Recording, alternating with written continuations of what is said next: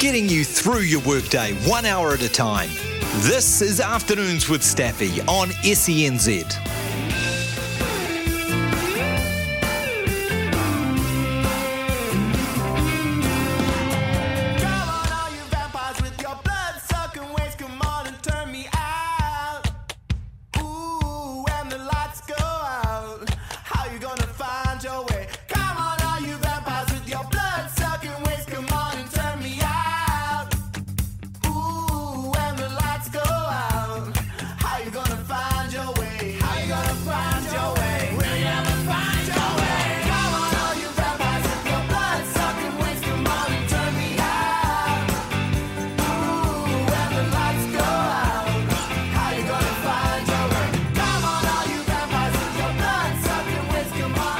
Welcome to your Monday afternoon,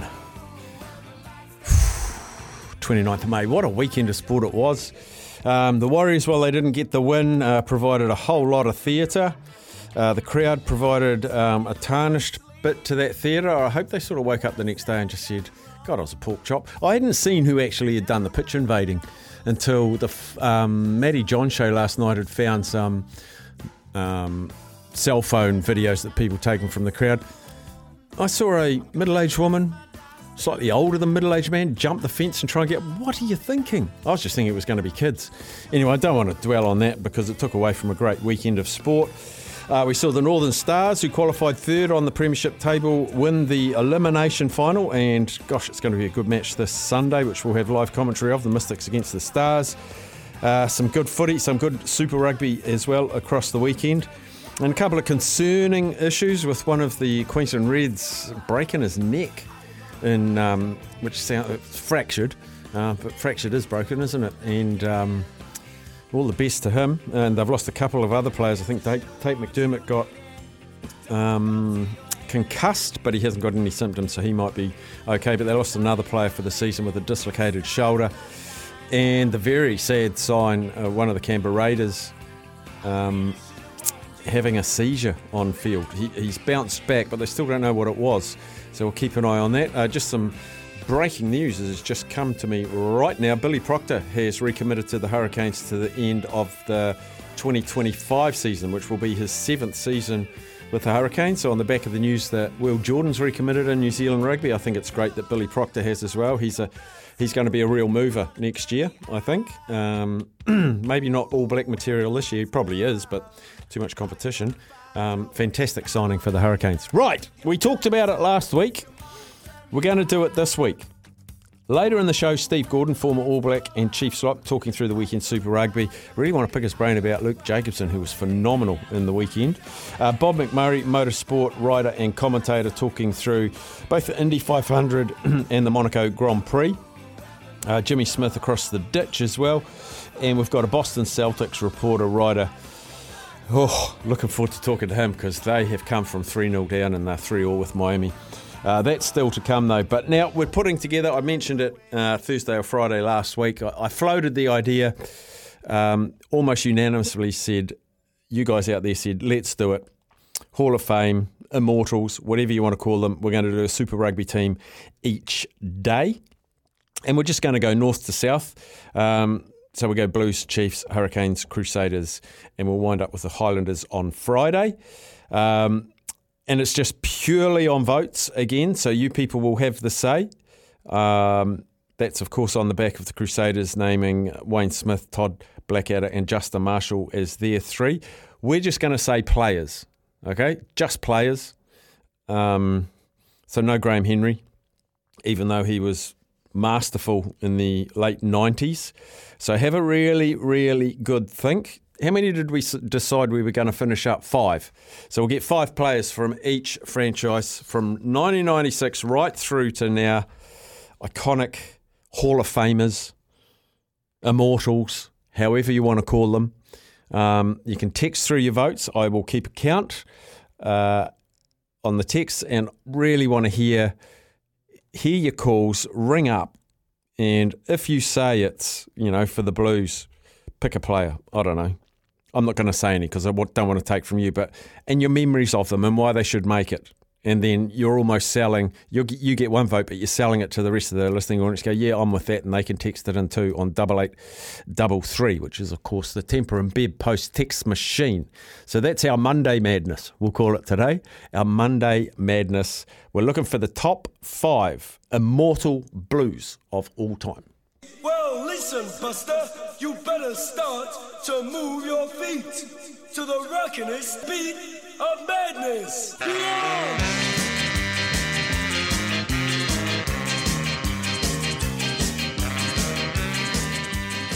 So really keen to hear from people outside blues territory as well with your take. Now, you're all going to have your day in the sun with your teams and your Hall of Famers. So keen to hear of non-blues fans, supporters, but your rugby supporters and fans first and foremost, and you can appreciate good players through all of the franchises, through all of history. So keen to hear from all of you. We go to the phones, and the first one's from Crusader Country, and it's Mikey. G'day, Mikey. Yeah, couldn't be more non-blues. That's all right. For sure. Hey, just before I do that, Smithy played a bit of your netball did he? Thing at the end of the game. Is your co-host still breathing? No, she was like, she was absolutely beside herself. It was very funny.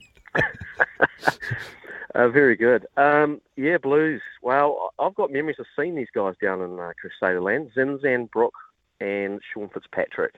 I don't think you can have a blues team without those guys. I mean, they dominated rugby for Auckland, let alone when the Super Rugby came along. So for me, those two for mine.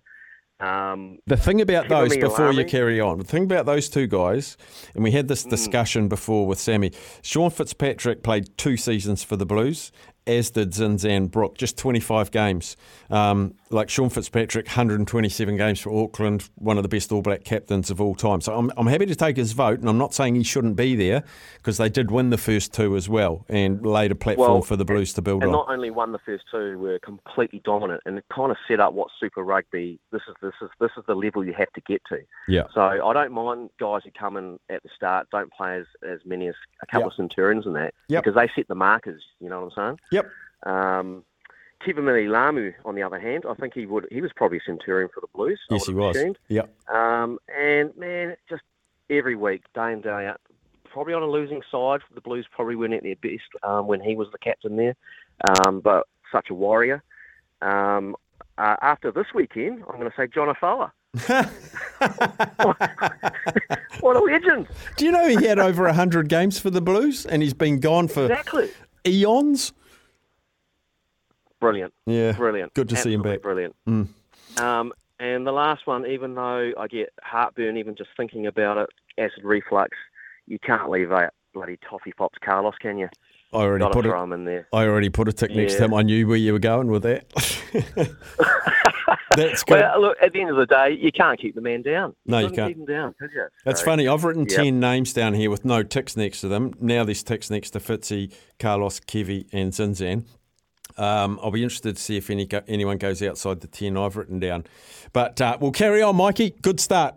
All right. Good on you, mate. Cheers, mate. Wednesday's your day. Thursday's Crusaders Day. Zaid, life member, Auckland, welcome in. Good afternoon. We have to chuck him in.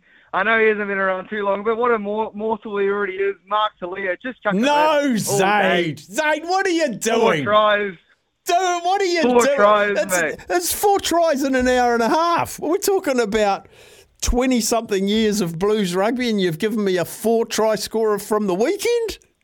Mate, he's already scored like 30 tries where he's just putting players away, mate.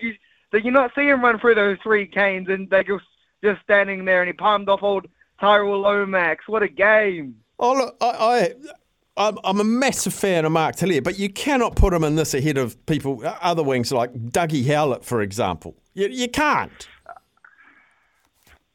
Well, I'm sure there's room for Doug Howlett and Mark Talia. I'm sure there is. Look, I'll tell you what. I'll write him down for you. I'll put a tick next to him for you, because this is a democratic society, Zaid. So you've gone out on a limb. Ken will put a vote in as well. Eh? I'm sure Ken will chuck a vote in for Talia as well. I don't know if he will. He'll go Dalton, Rico, and Zahn Sullivan. I reckon Rico's a conversation though. He scored 50 tries now for the Blues. Yeah. He's been there since he was 17. He's now 24, 25. Yes, I could probably go more for him. I thought he wouldn't make my top 5, but I could still go for him instead of Mark Tillier. And again, Mark Tillier, wonderful player, but he's still got history to write. But do you know who my favourite ever Blues player is? Tell me. You won't know it. Kiwi Mialamu. Well, now you're talking. Now you're talking. Kiwi Mialamu. Bit of Charlie Farmer-Wiener. Big boy. Now you're talking, Ali Zane. Williams. Tony Woodcock. There you go. Look at you fly now. You should have started with this. Yeah, that's the old harder days for the Blues, but they're still veterans, eh? Yeah, they are. Oh, well, give yourself an uppercut for Talia, but give yourself a pat on the back for the old stages. Yeah, I love Kiwi Mialamu, eh? He was a great player. He sure was. Probably Blues best ever hooker. I know he's not really immortal, but I'm a big fan of his actually work he does now on TV and a bit of podcast, and he wasn't a bad player. James Parsons as well. He loves the Blues. He's all about them. He loves the Blues. I'm not going to write it down. I love him and Brent Hall's banter. But yeah, great win for the Blues. Before I go, yeah, just Mark Delia, what a game. Bryce Heem was probably the best ever game he's had in the Blues jersey. Even Plummer looked pretty good with that 50-22 he chucked down.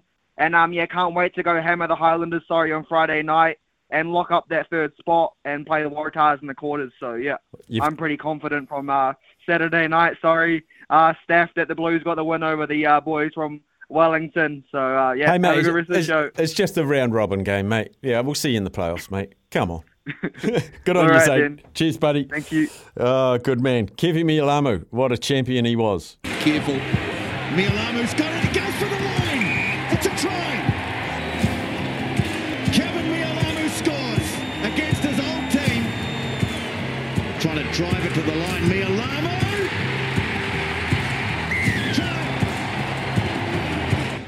Oh, just loved Kiwi Mialamu.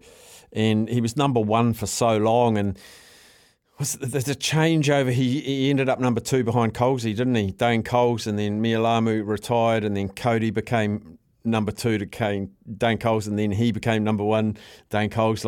It's an area of high caps, isn't it, hooker? Once you've made the All Blacks into the hooker, they seem to hold their spots. And I think once Cody Taylor and Dane Coles hang up the boots, not asking them to, but once they do, I think Samasoni Tokiahu, he's got 100 Test All Black written all over him as well. So 1, 2, 3, 4, 5, 6 have been mentioned via phone call. We've got about 8 text messages through so far on 8833. I'm looking for Ken. Here we go, Ken. Here's Ken's ones for you, Zaid, in New Zealand, and he's probably the most qualified, I'd have to be honest. He's probably the most qualified. He's gone Carlos Spencer, Kevin Mialamu, Zinzan Brook, Rico Ioane in capital letters, and Ali Williams. You know how everyone calls him Ali? It's Ali, because he's Alistair, so it's Ali. He told me that once. I never knew. Anyway, that's a good 5. I had all of them on my list, except Rico again. But I'll add him because he might get some more. Crusader Mark suggests Mark Carter, but then he did put ha. Yes, good one. 0800 150 811. I'm really keen to hear, like we heard from Mikey and Zaid, your memories of them. Special moments, and as to why you think that they are immortal Blues players.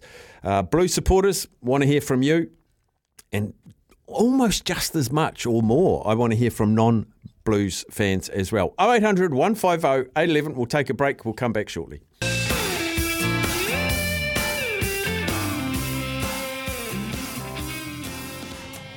Back to the lines we go. Sorry, Cliff, I threw to an ad break just as you called, so thanks for holding on. No, it's all right. How are you this afternoon? Good, thank you, Cliff. Hey, that's good. Yeah, hey, the Blues, interesting team. They had a lot of All Blacks, but I didn't really want to pick too many of them, but it was hard not to. Ali Williams, Kev Mialamu, Dougie Howlett, Joe Rocococo, and probably Carlos Spencer. I think he was just an amazing player, and for the Auckland, the Blues, and the All Blacks. Guys like Tui Tupo, there was Moeina, but the early guys, Brooke Jones and Fitzy, so they didn't play a lot of games for the Blues. By 97, 98, they'd gone. The first couple of years, the Blues started off Super Rugby. I think they won the first 2 years, and they were very hard to beat in the first probably 4 or 5. Then the Crusaders came good. The Blues, to me, Kev Mealamu, I think he stands as the mountain man in the Blues team for many, many years. Yeah, I tend to agree. I tend to agree. He's just Blues through and through. Yeah, Zinzan played 2 years, 2 seasons. Sean Fitzpatrick played 2 seasons. Michael Jones played 4 seasons, interestingly. I would have thought it would be that, but yeah. But yeah, like Mealamu, they had a great backline. When Spencer was there, when Howlett and Joe Rocococo, they just Tui Tupo. They were a great side to watch. Their front row was always tough on us Highlanders. The Highlanders until we got Case Muse, Hoft, Oliver, and Joe McDonnell and a few big props. Then we started competing with the big teams in the forwards, and we always had good backs. But yeah, the Blues, they were a good team, and they always have been. But they had that rough patch where they changed their coach. Oh, they give John Kerwin a go, then they gave the young fella that went overseas, the flanker, Pat Lamb, a go, and Pat Lamb, and they just couldn't find the right guy. Tana Umanga. Yeah, it was a real run, wasn't it? Yeah, even Frank Oliver coached them for 1 season. Oh, good old Frank. Yeah, he was the Hurricanes' first coach. Oliver's Army, they called the Hurricanes, year 1. Yeah, interesting. It's a great history of just reading back about somebody should write a book about the Blues. Yeah. Or the Highlanders. I don't know whether there's guys actually writing these books anymore, because I don't really see. I used to collect rugby almanacs and annuals and all this stuff. I haven't bought them for quite a few years, but it'd be interesting if some Otago guy or who was some connection with Otago put something out, a book about the Highlanders from '96, and then the Blues. All the teams. It would be an interesting read. Yeah, I agree. I love the history. I used to get the DB Rugby Annual every year when I was a kid. They're a bugger when you're shifting. There's a hell of a lot of books to carry around, and they're not light. No, I'm with you, Cliff. I'm with you. Hey, thanks for calling. Always love chatting to you. Yeah, bye. Good on you, Cliff. Craig and Tauranga. Oh, I'm liking the people outside Blues territory. Oh, well, yeah, I grew up in Blues territory, so Blues has always been my team. Always will be. Live in Tauranga, but Auckland boy at heart. Nice. My favourite player, I don't think anyone's mentioned, which I'll get to in a little bit, but just going back to the early days, I think some people with the likes of, Fitzy and Zinzan are kind of, not confusing the Blues, but thinking about the dominant Auckland rugby team as opposed to the Blues. Because Jonah was in that team in those early years, and he was awesome to watch. But you wouldn't put him down as a Blues immortal, what a player! But, he'll probably make the Hurricanes immortals, maybe not the Blues. But first couple of years of Super Rugby, he was there. So the obvious Mealamu, Williams, Carlos, of course, Dougie Howlett, I think is still all-time Blues try-scoring record holder. So, all of those guys, absolutely. But my favourite player, I don't know that I've heard, is Jerome. Jerome Kaino was absolutely Blues through and through, and an All Black enforcer. I loved watching Jerome play, especially in his young years before he'd made the All Blacks. So Jerome would definitely be in mine. Yeah, I wrote down 10 names. I've since added to it through texts and phone calls. Jerome and one other are 2 names I've written down that didn't have a tick. So now Jerome has got a tick, but there's one player left on my top 10 still without a tick. And it's just the first 10 names that just popped off my head. And he is a former Blues captain as well. So we'll see if the one that I did think about, it was slightly controversial, was a former Blues captain, was Xavier. That's the one. Yeah, Xavier Rush, I thought, he must go close. He must be, I don't know, nearly 100 appearances for them. So Xavier was also one that I did think about. But Paddy Tuipulotu, he obviously still going, so it's hard to put someone who's still playing into an Immortals team, but he's got to be close to 100 appearances as well. So there's some good players. But Xavier, but definitely my favourite Blue of all time, Jerome. Awesome. Yeah. Good stuff. All right, Steph. Thanks, Craig. Cheers, mate. Cheers, buddy. Just going through some of the. I won't tell. I'll read the texts that I've put tick next to the names. Joelle, big clear of the throat with the mic off. Joelle Shawley for the fan favourite player. He even had a chant about him. 1997 was a great year for the Blues. That's from Kimberley. Joelle's got a few votes. Don't you worry about that. My top 5 in no particular order from Dale is. We're talking about the Blues, New South Wales. He's given us top 5 New South Wales Blues. Joey, Freddie, Menzies, Daly and Lazarus. Look, take your point. Growing up in Christchurch and watching him play used to make me angry. But you can't deny how good Carlos was. I vividly remember him scoring in the corner at Lancaster Park and then flipping the bird, flipping everyone off. Absolute immortal Blues legend, Carlos Spencer. Spencer. Goodness, he's not going to pass it, is he? He does. To Rokethoko. Joe Rokethoko. Up the middle. He's got Howlett with him.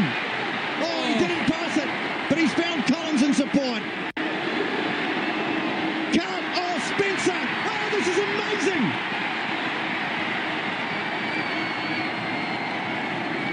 Carlos Spencer twists the knife in the in-goal area. Oh, Tony Johnson at his best and Carlos Spencer at his best as well. Just had a text through from JJ about the pitch invaders. Pitch invaders are indicative of our Kiwi society at the moment. Lawless and no respect. Heavy fines and stadium bans for all who did and attempted to do it. So disappointing as the Warriors is truly a show, and yet people spoil it for their own glory. Time to put teams of players out there as security and fundraise. People who can really tackle. I remember in Dunedin, they put a senior rugby team as security detail around the pitch. So there's about 20 of them, and they were all a senior club rugby team. They all had their boots on. A couple had the shoulder pads on. I wouldn't go anywhere near them. All right, we'll take... we got Karen this week. Johnny Mack having a well-deserved break somewhere amongst a beautiful climate. I think he's in... Is it Fiji or New Caledonia or Bali or something? Johnny Mack's sunning himself to the max. So Karen brings you the news, sport and weather. I'm going to count up and tally up the votes. I might give you a progress score after the news. Well, listen, Buster, you better start to move your feet to the rockin'est beat of madness. Yeah!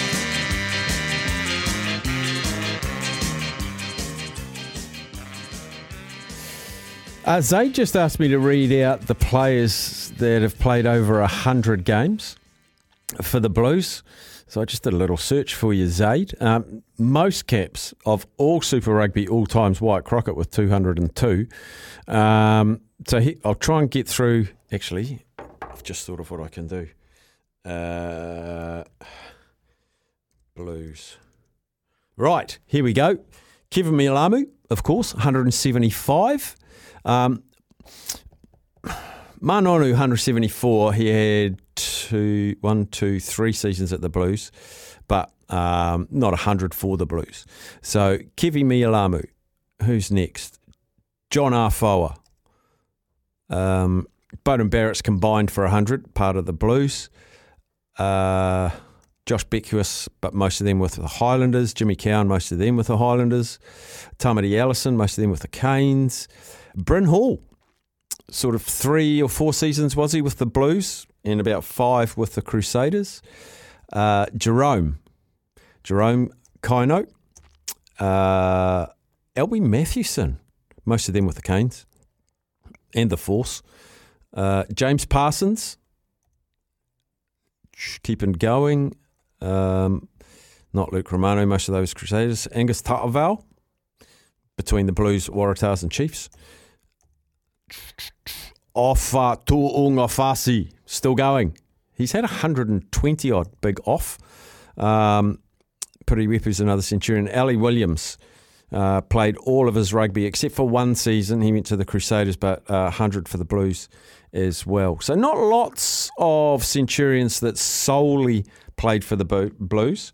Now, here's a score update. I won't tell you the numbers, but I'll tell you who our top 5 at the moment is on votes. First and second are well in front. Carlos and Kevi. Carlos Spencer, Kevi Mialamu. Then third, Dougie Howlett. And then we got a fourth equal of Zinzan, Joelle Vinderi, and Ali Williams. That's our top 6 so far. Admittedly, I've got about a dozen text votes that I haven't read yet and haven't marked.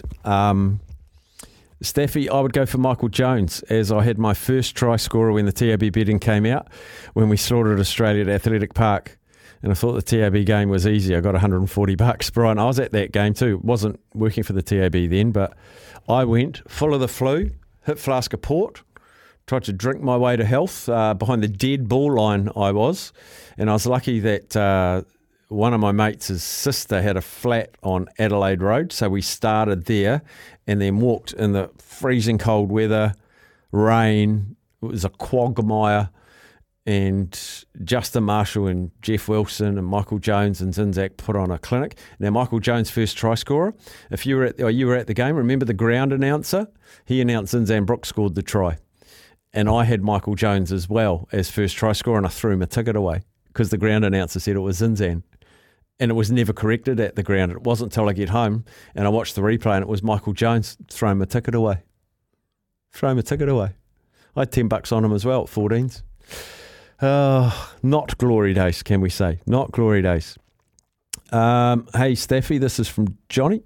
Zinzan Brook, he set the tone for the loose forward play in Super 12. Mialamu speaks for itself, and King Carlos, Jonah and Howlett. That's from a Chiefs man. I'll tick those ones off. Now we've got a Mialamu Woodcock, Jerome, Carlos, Dougie / Rico. That's from Lyndon. Kevin Mialamu, Big Ali Williams, Xavier Rush, Dougie and Jonah. That's from John. Mike from Christchurch, Carlos, no question, number 1. Plus, Howlett, Jones, Jerome, and Mialamu over Fitzy in a 50-50 call just because of the number of games he played. All these ones I'm reading now are new ones, so I haven't put them into the votes yet. It's got to be Kaino, mate. 137 games for the Blues. Monster of a player, absolute beast. Hey, Steph, when you do the Chiefs, that's tomorrow. I'm not going to read them out. Let's have a look who you've got, though. Yes. Maybe. And someone that's currently playing. I definitely think your last one named, he will be, but they don't usually give immortal status, Hall of Fame status to current players. But he is definitely going to be someone. And Dale, okay, New South Wales Blues, Joey Johns fan, he's now replaced it with Auckland Blues immortals. Carlos Rapini Faufau-Mbutha has been mentioned earlier, didn't have enough votes to make the top 6. He might sneak in now. We're going to do the top 5. Dougie Howlett, Mills Muliaina, and Kevi Mialamu. I think it's safe to say, don't stop voting though, because I'm pretty sure it's safe to say that Kevi Mialamu and Carlos Spencer are going to be 1 and 2. Hey, Staffy, my top 5, Xavier Rush, Carlos Spencer, Doug Howlett, Kevi Mialamu, and Jerome. That's from Troy. They were 5 in my top 10 as well.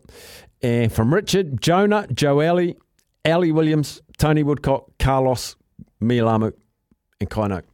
There's a real theme here. It's going to be tough. It's going to be tight for sort of the 4th and 5th inductees into the Afternoons with Staffy Immortals Blues. I'll try and get one of them on, actually. I'll try and get one of them on maybe the day after they get voted. Should we try and do that? I'll try and do that.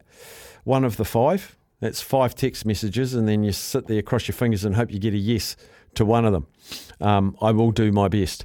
Keen to get your thoughts, though. Come on, Blues fans. Ring up. Is there someone we may have missed? Is there someone that we haven't thought of? I mean, there's been a bit of support for Sam Tuitupo on the text machine, actually. Nothing for Isaiah Toiava. Does he make the 5, though? There's been some wonderful players. Rapini's got a few votes. He's just outside the top 10 so far, but he was a game changer. But is he immortal? Is he Hall of Fame material? I don't know. Keen to keep getting your texts. I've got another lot that I have to count up, but do give us a call. 0800 150 811. This is your hour to give us a yelp. Really keen to hear your voices. We'll take a break. I'll keep collating. We're getting close to cut-off. 0800 150 811. Getting you through the day like a hot cuppa after lunch. You're listening to Afternoons with Staffy on SENZ.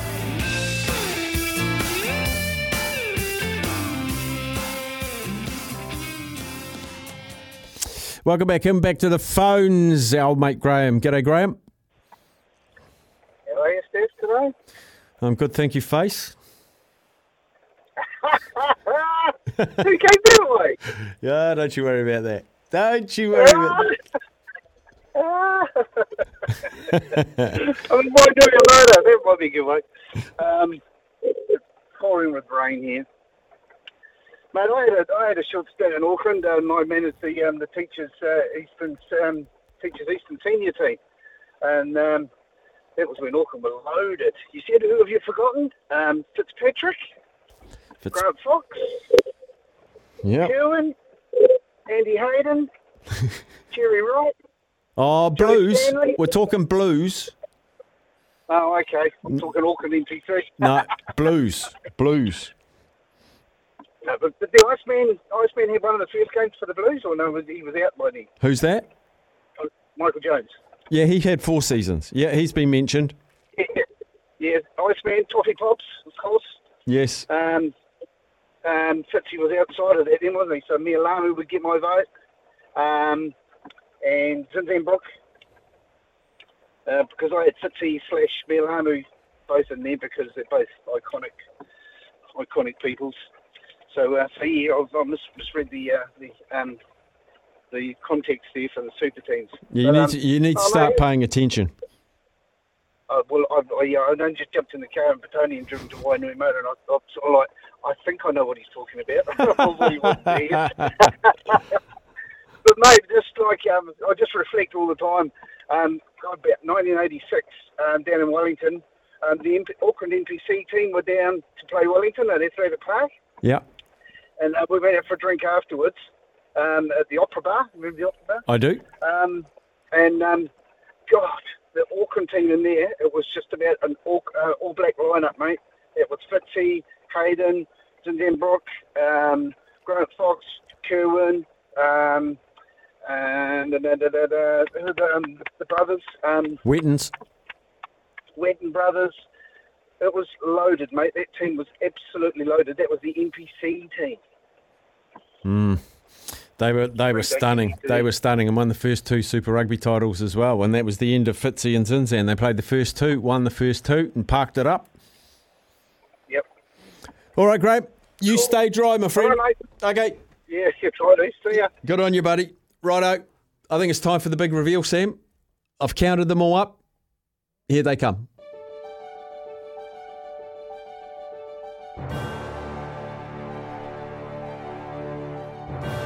This Hall of Fame announcement. I actually need one more vote to tie 5th. We've got a tie for 5th.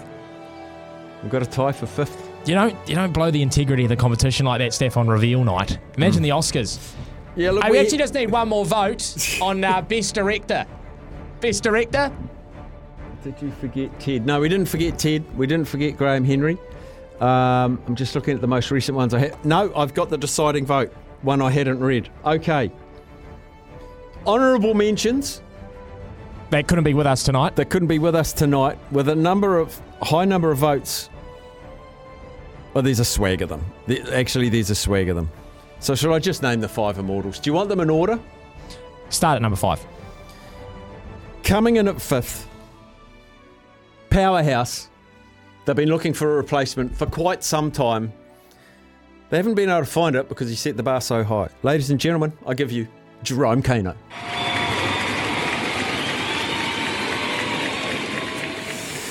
Then coming in at number 4, many felt he betrayed the Blues when he headed south. He lasted a year and realised where his heart was. How far south? Not far. Damn. No, way south. Crusaders. Oh, great. And then he returned to put on the blue and white. Excelled for the Blues. A spiritual leader, short legs, long back, Ali Williams. Moving into number 3 now. There's no question that this man still looks the same age now as he was 15 years ago. Ladies and gentlemen, I give you Douglas Howlett. And then there's 2. And then there was 2. Just 2 votes between them. The ticks went off the page. Number 2, an absolute nugget, an absolute pearl, Kevin, Keven, Mealamu.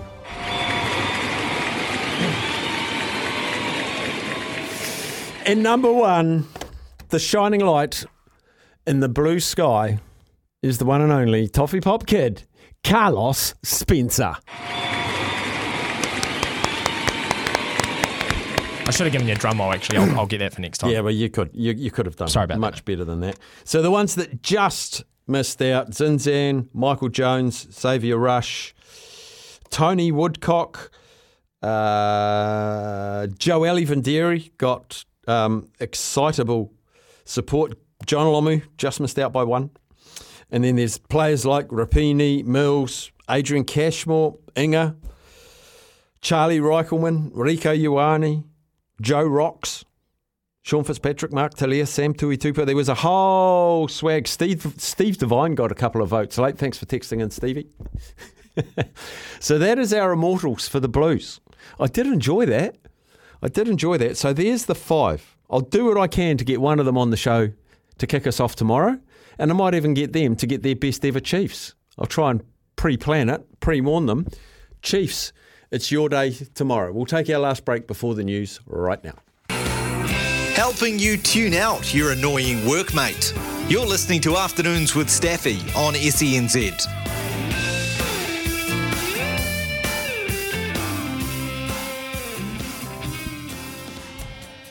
Sammy? Mark Stafford. Now, on Friday, I wasn't here. I was down in Napier, and I gave you, quite literally, the reins for our harness racing tip. Do you remember what it was? Timaru? What's that? Art Attack? It was Timaru Race 5, number 10. I can't remember the name of it. I think Art Attack might have been spot on. I'm going to play this out for you. Okay. It's still Jimmy Ray in front. Art Attack given its chance. Up the inside, Angela Montana. Jimmy Ray brave. Angela Montana the inside with Art Attack and Champagne and Wine. Jimmy Ray won't go away. Art Attack is lifting with Champagne and Wine. Art Attack, I think, has just won a nose. Maybe defends the title. Beat Champagne and Wine. Yes! That's right. 300 smackaroos. 300 smackaroos for our charity, Steph, and we are gaining. We're gaining on the field, as it were. That's a big chunk. Yeah. See, give it to me. Yeah, so, no, look, lesson learned, absolutely. I won't be touching it. Paying or something like that? I'm quickly losing a lot of responsibility on this show, actually. You are, actually. Show me the money. I've retired from that multiple times. Pacing for purpose, I'm no longer wanted. So, I mean, look, do you want to start putting What's Making News together? No longer needed. Just want to address some of the text messages that came in. Someone said, where is it? What about Fitzy and Olo Brown? Look, Fitzy got votes, but not enough to make the top 5. Olo Brown got none. What about Jonah, mate? Yeah, Jonah got votes, but not enough. And you also can't just be a good player who played for the Blues. We're talking about Hall of Fame Blues careers. You know what I mean? Yeah, and immortals. Yeah. So it's like you can't be playing now. Like, I think in the fullness of time, players like Rico might well be immortal in years to come once he gets the handle of playing centre. And they might win 3 titles in a row, and then you'd say it's the best Blues team of all time, and those players would certainly be in there. Potentially. I love a bit good potentially. We'll take a break. We're going to do a bit of a spotlight on the Warriors after this, because Sammy was down in amongst it all down at Hawke's Bay. Or is it Hawke Bay? We'll investigate.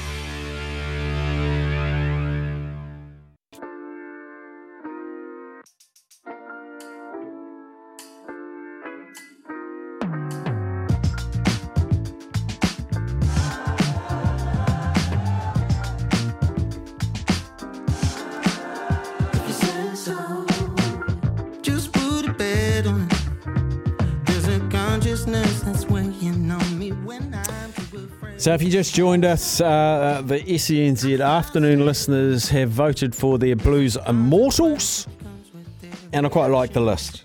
They weren't actually my top 5, but hey, the people have spoken. And the 5 Immortals are in no particular order, because I can't remember the order they came in actually. I did write it somewhere. Anyway, Carlos Spencer, Kevin Mialamu, Doug Howlett, Jerome Kano, and Ali Williams. They are the Blues 5 Immortals, which is fantastic. You can argue that there'll be some more, but we'll have another draft next week. We'll add another next year, and we'll have another 5, and we'll just build. Chiefs tomorrow. Get your thinking hats on for your Immortal Chiefs, and we'll kick that off tomorrow afternoon as well, just after 12. And I'll try and get one of these Immortals to come and have a chat to us as well from the Blues. If I can get them, we'll start it with a chat with them. I'll get their, 2, 3, 4, 5 Chiefs from them as well. What a weekend it was for SENZ. We had live broadcasts from Alexandra Park on Friday, and before that a special Running It Straight was 3 till 5 on a Friday with Sam and Kempe at Three Wise Birds. Fantastic location if you're ever in Hawke's Bay. Get down to Three Wise Birds. Great owners, just good characters as well. They were joined by the likes of Arwen Gutenbiel, Kevin Campion, a whole raft of former Warriors coaches. It was a fantastic event. Then they did a big pre-game show from under the Harris stand. They had to move because the Warriors, the drummers were set up right next to them, so they had to quickly vacate and ad break and shoot up to the commentary box, and then the game. What a game. Let's have a listen back to the highlights from the Warriors vs Broncos in a history-making match in Napier. He finds Nickel Klukstad. He steps out of the tackle. He's got a man on the outside. He's going to score as he Watini Zalesniak. This time the Warriors look confident, but have the Broncos defence come up strong again. Down the leg of the Broncos player. And then the ball is knocked on in goal by Dallin Watini-Zalesniak. Lussick back to the middle. Here's Johnson. Johnson going crossfield once more. Metcalf, it's a bad pass. Goes to ground. Montoya loses it as well. And now the Broncos have a chance. Strutting away down the sideline on this near-hand touch. It's Dane Mariner who's picked up the scraps. He goes the best part of 60 metres. And the man who's only played 3 NRL games picks up his first NRL try. And the Broncos are on the board first here in Napier. And I don't think they'll need to go back and check this one, Kempe. So here's Reynolds. He's taken the ball back a few extra metres now. So he's about 25 metres out and he's on the angle, 5 metres in from the near-hand touch. It's a beautifully shaped kick that goes straight down the middle. Here's Johnson. A kick to the air. Watini-Zalesniak out on the right-hand edge. He leaps in the air. He gets it. I tell you what, if he's got this down. No, he isn't. Can he get this down before the foot touches the ground? Takes possession of the ball. No. Johnson then has Curran running an outside line. Here's Nickel Klukstad. Rocco Berry. Down on Watini-Zalesniak this time. There is no doubt about it. Watini-Zalesniak scores in the right-hand corner. It is like clockwork for the Warriors. Pass it right to DWZ. And you find yourself a 4-pointer in the right-hand corner. He's been denied twice this evening already, Kempe. Finally, he's over, and it is 6 points to 4 with a kick to come. Johnson steps through, puts boot to ball. It's on its way, and it's through. Johnson has it. Here goes Walters. They do go back short side. It's a forward pass to Jordan Riki. I tell you what, that was about 2 metres forward, Kempy. Slots that over. 12-6. That's 12-6 as the halftime hooter sounds. Referee Sutton blows the whistle. Here's Reynolds, who breaks through half a hole. Adam Reynolds, he's got men on the inside and a couple on the outside as well. Reynolds with a pass to Ezra Mam, and he's going to go on in underneath the sticks. And just like that, perhaps against the run of play, the Broncos have got try number 3. They do lead 16 points to 6 on the South Seas Healthcare scoreboard with a kick to come. Not a hard kick for Adam Reynolds, Tony Kemp. It is 10 metres out from the goalpost and it's right in front. The sort of ones that you made your name off, aren't they? Well, they're the ones you don't want to miss. So, well, you don't want to go underneath the posts. What? That's beers for the whole team for the weekend, isn't it?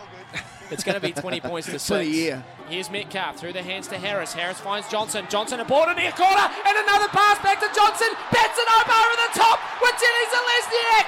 You're kidding! You've got to be kidding! I don't want to steal the phrase of Ray Warren, but they're playing basketball down there, Kempy. Sean Johnson.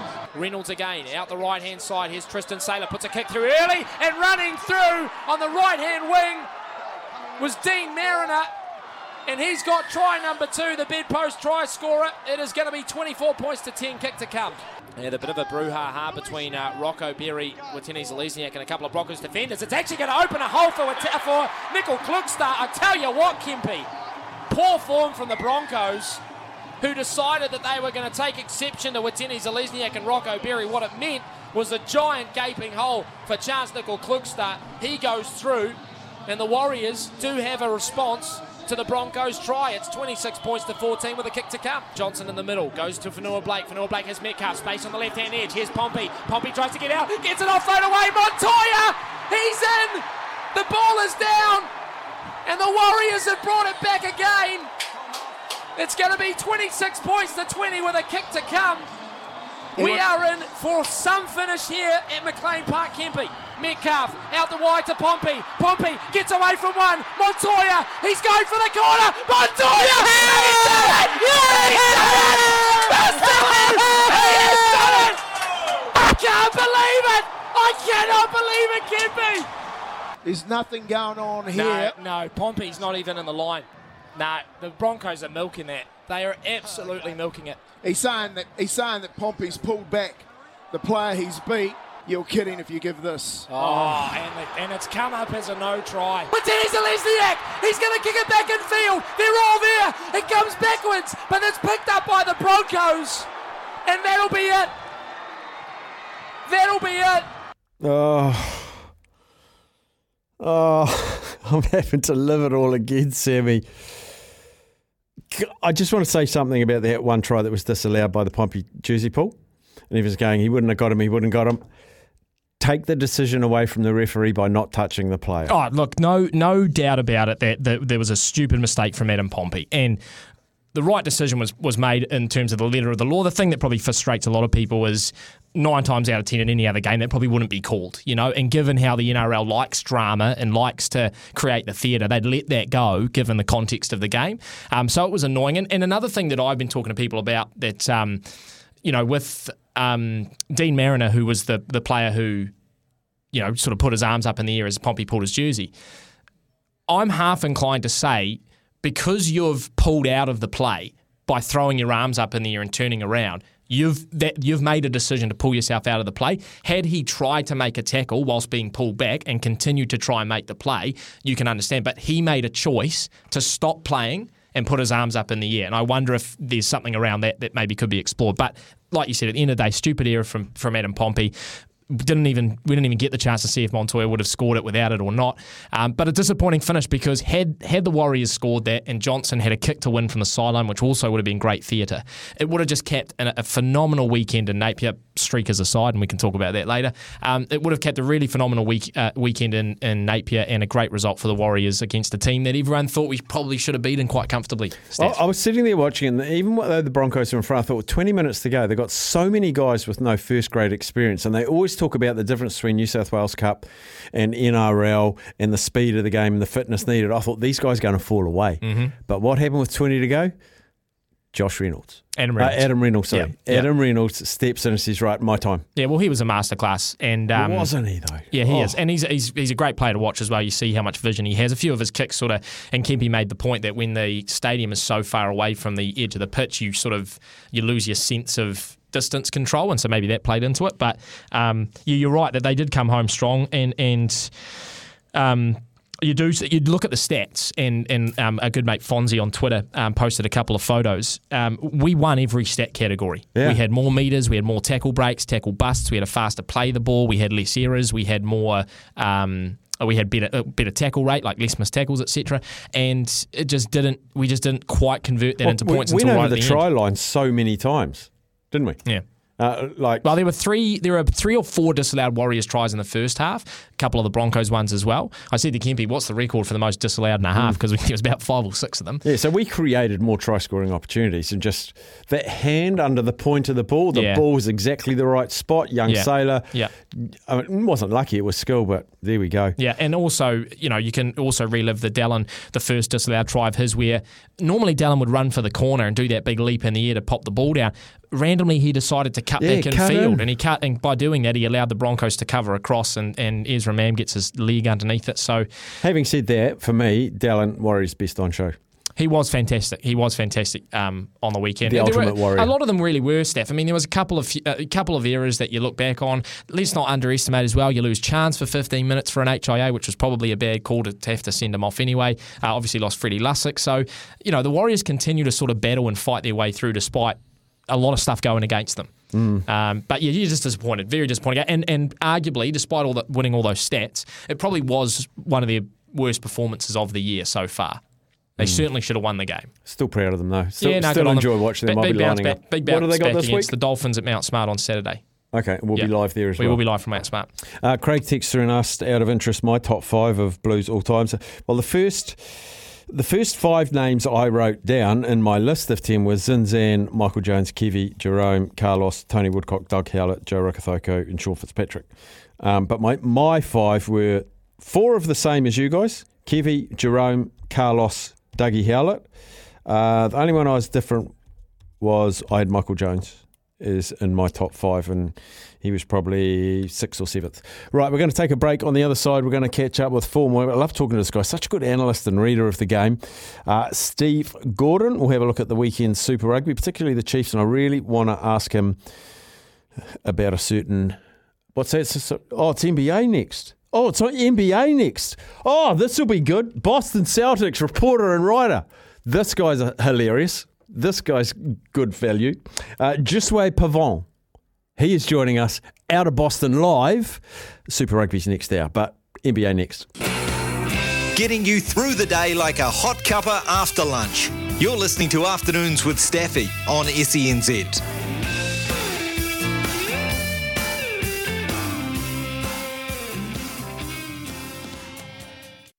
We're going to be talking some NBA now, and we are joined by Josue Pavon. He is the Boston Celtics reporter writer for CLNS Media, and he's also co-host of the Cedric Maxwell podcast. We're going to talk about the Celtics Game 6 yesterday. It's been back and forth, but this series has been back, fourth, We're 3-3.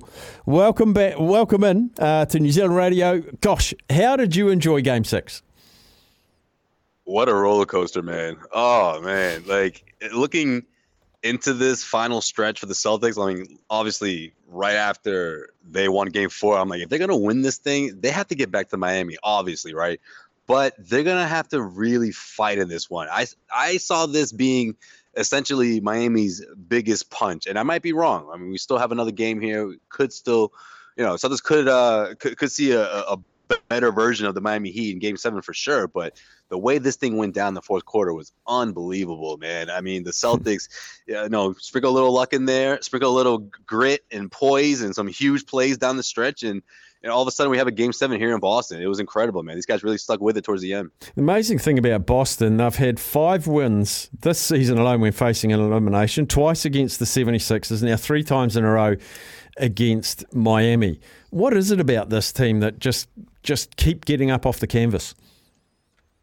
It's something about when their back's against the wall, you get the best version of them. But for some reason, they tend to let it get that far, if you know what I mean, right? It's like, a lot was made about them not being able to close out that Philadelphia series as quickly as they should have, and then going into the Miami Heat series, you look at just the way the narrative was surrounding the Miami Heat, and how very little people, it was few people who ever gave them the benefit of the doubt that they're going to win this series. And I think the Heat took that, in stride, and they took pride in that, obviously. And I think, obviously they got the best, we got the best version of the Miami Heat in the sense of that it just has so many weapons. It wasn't guys named Jimmy Butler or Bam Adebayo. Khalid Martin's been tremendous in this series. Gabe Vincent has been tremendous in this series. So I think that was the advantage. And I just feel like the Celtics, I don't want to say they overlooked things. They overlooked the Miami Heat, but I just feel like they tend to go into these bad habits when they're going through it, right? And whether that's, rushing their offense, trying to get back into a game after they slipped, to a double-digit deficit. And it was just like this terrible pattern that I feel like they caught themselves in.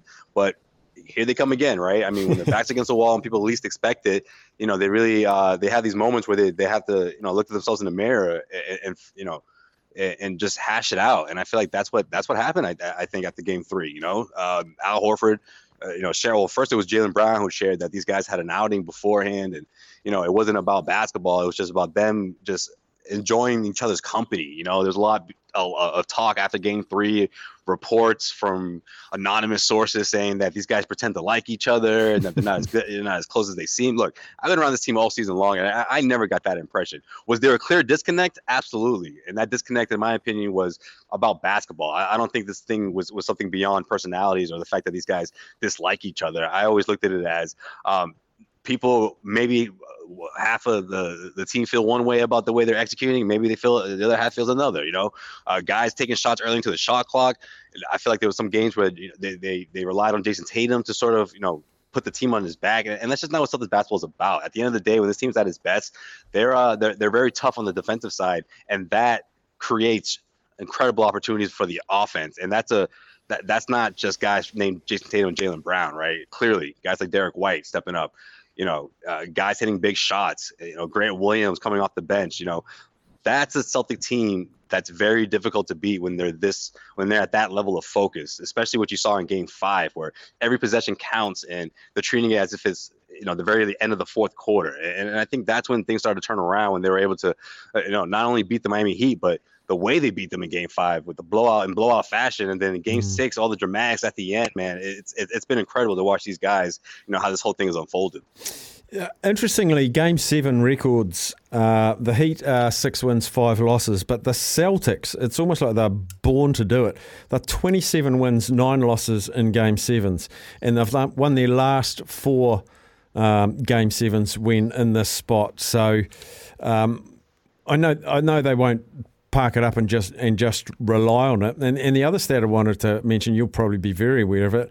Celtics have been, I guess, observed, or is it criticised, whatever. They live and die traditionally on the threes, but they had a playoff low of 7 threes from 35 attempts in game 6. So the rest of their game, with your observation, must have scrubbed up. Yeah, I mean, down the stretch, whether it was a huge block from Al Horford, on Bam Adebayo, or the 3-pointer from Derek White hit one, before the big putback. I just feel like the Celtics did their best to stay in it, right? I mean, they saw that lead disappear as quickly as it did. Duncan Robinson got hot from 3, and again, this is a testament as to this team when they come up with defensive stops and when they're fighting and putting forth the type of effort, the game-winning plays, that these type of things happen. The 3-point shot is a big part of their offense. That's a big part of their identity, who they are on that end of the floor. But I never saw them as a team that lives or dies by the 3. I saw them as a team that has a lot of guys that can make that shot. And when the defense is putting together 2, 3 consecutive, 4 consecutive stops, those open shots are available. And then organically, that's when their offense really takes off, in my opinion, right? When it's like that. I never saw them as a team where they're, rushing up the floor, dribble, 3. You know what I mean? I never saw them as one of those teams, honestly. It's a big part of their offense, but at the end of the day, when this team is defending and when they're running and making their opposition, have to buckle down in transition defense, I think that's when they're at their best. Yeah, good fighters and scrappers. And like Boston's obviously a sports mad town. 2004, the Boston Red Sox came from 0-3 down to beat the Yankees. So what is it about the Boston's never say die attitude? Are you like I don't know, what's the relationship with the sports fans and the teams that we just never stop swinging? The Red Sox did in 04, I think that's the first time a baseball team's come from 0-3 down, and they beat the might of the Yankees. Are all the sports fans, you rally around whatever team's in a bind and get behind them? Yeah, absolutely, man. Boston is just that city where the support's at an all-time high compared to any other sports city, if you ask me. And it extends beyond baseball and Red Sox and football with the Patriots and with the Celtics right now. It's interesting because obviously they're the ones that's still in it. The Boston Bruins had historically the greatest regular season ever, and then they were bounced out of the first round. So I mean, a lot of the attention is transitioned over to the Celtics, but you look at guys like Tatum and Brown. I mean, they're embraced in this city. Jason Tatum, you can make an argument that he might be the most embraced athlete right now since Tom Brady. I mean, it's really been that. The last 3 or 4 years, he's risen to that plateau, right? Going to the NBA Finals, becoming arguably, one of the top 10 NBA players, and he just turned 25. So it's just one of those things where guys are just the city's embraced it. The city's embraced the Celtics team, the way they were able to bridge the gap from the Big Three era to those teams that Brad Stevens led that didn't quite get to the NBA Finals, but were relatively competitive, right, outside of those first 2 years. And then all of a sudden, what happened last year, to see this team go to the NBA Finals, it's just, this is that year. Everyone's kind of saying, like, look, these guys have been to the Eastern Conference Finals a handful of times. They got to the NBA Finals. Clearly they were outmatched, experienced. None of these guys had been there before. And, someone like Steph Curry had the best NBA Finals of his career. So, you fast forward to, 1 year later, and I just think a lot of the fans in this city are going to ride behind these guys no matter what, because they believe in them. They've seen them grow from being 19-year-old rookies to who they are now. Guys like Tatum, guys like Jaylen Brown, even Marcus Smart has spent his entire career here. He's the longest tenured Celtic. Is his 8th season. So I think all that intertwined is just the city supports this team, and they know that. And it's unlike any other city. Even Al Horford, someone who they saw go play for another team in Philadelphia 76ers, to come right back, and for everything to come together the way it has, I just think the city of Boston is just thinking, man, if it's either now or who knows after this. With Jaylen Brown's contract, nearing it's towards the end, he's got 1 more year left, and people aren't quite sure, how this team is going to operate after that. And when you look at this roster, it's going to be really difficult to surround these two with top tier talent the way they're surrounded with now. So I think all that goes into why people support this team, and why a lot of these Celtics fans never really stopped believing, even when the Celtics went down, 3-0 against the Miami Heat. Last thing, just on health of players, NBA Six-Man Award of the Year, Malcolm Brogdon sat out Game 6 and you squeaked home. Any reports on his likelihood to play in about 23 hours' time? Well, the Celtics listed him as questionable, so it's still up in the air. But if you ask me, I predict he plays. I just think for someone like Brogdon, this is his first opportunity to get to the NBA Finals. He's been the 6th man of this team this year. He's had a rough series.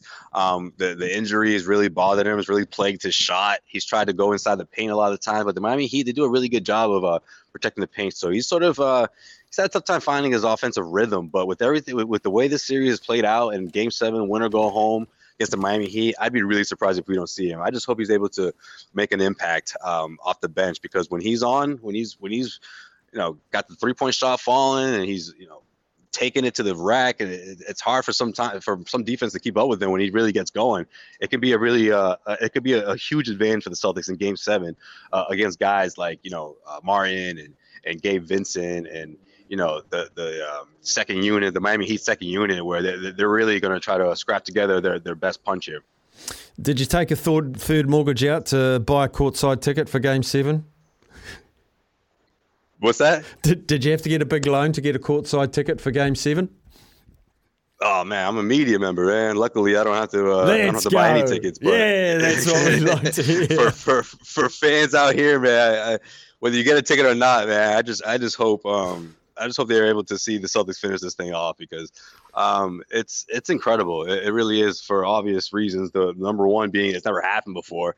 You know, an NBA team to come back from 3-0 and win it, but also I just think this team has earned it. You know, they've received a lot of criticism for being in that position, being 0-3, and it's been repetitive throughout, whether it was the way they've finished things against the Philadelphia 76ers, when they didn't get the 1 seed, when they slipped a little bit after the All-Star break. It's just been like this back and forth where, you know, Celtics fans, they haven't lost faith, but they've just been it's been one of those things where they have to hear the outside noise, right, from the national media because everyone's watching now, right? It's the Eastern Conference Finals. So I just think it would be a really cool story for these guys to pull this thing off. And I just think when you look at the personnel of these guys and their story and, you know, the fact that like majority of this team it was here last year, I just think, again, it would be a really good story. And I think these guys have earned it. You know, they've really been through it and they continue to remain poised and man, I think Game 6, the end of that, is the best example of that, you know?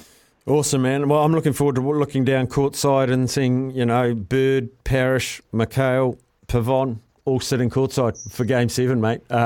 Thanks heaps for joining. When you get through to the NBA finals, we'll talk again.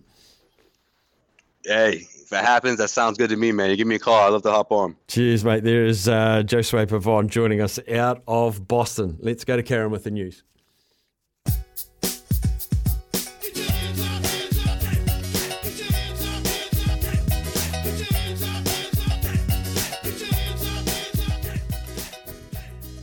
Paulie Moati time from the TAB. Download the app, get on their website. There's specials aplenty and they're flush with cash after the Warriors were denied in the weekend. So look forward to some good specials this week, Paulie. That's a given, eh?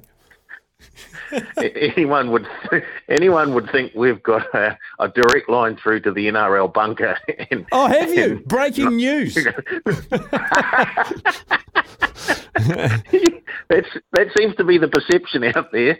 Well, anyway, when it comes to the Warriors games, because boy, oh boy, do they get a few calls go against them. But he didn't need to grab the jersey, to be fair. Yeah, doesn't grab the jersey, we're not talking. Doesn't grab the jersey, we're Correct. not talking about it.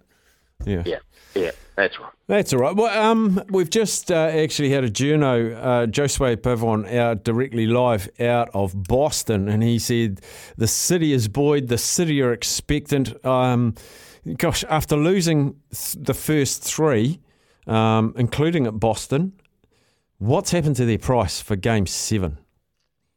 Oh, they are very, very warm favourites, and the early money was on them to win Game 7. They're $1.32 at the moment, the Celtics. The Heat are now $3.25. I think the Heat were at around $3.60 at one stage, but the money that's come for them in the last few hours have just forced the bookies' hands a wee bit, and they've brought them in slightly. So the Heat are now into $3.25.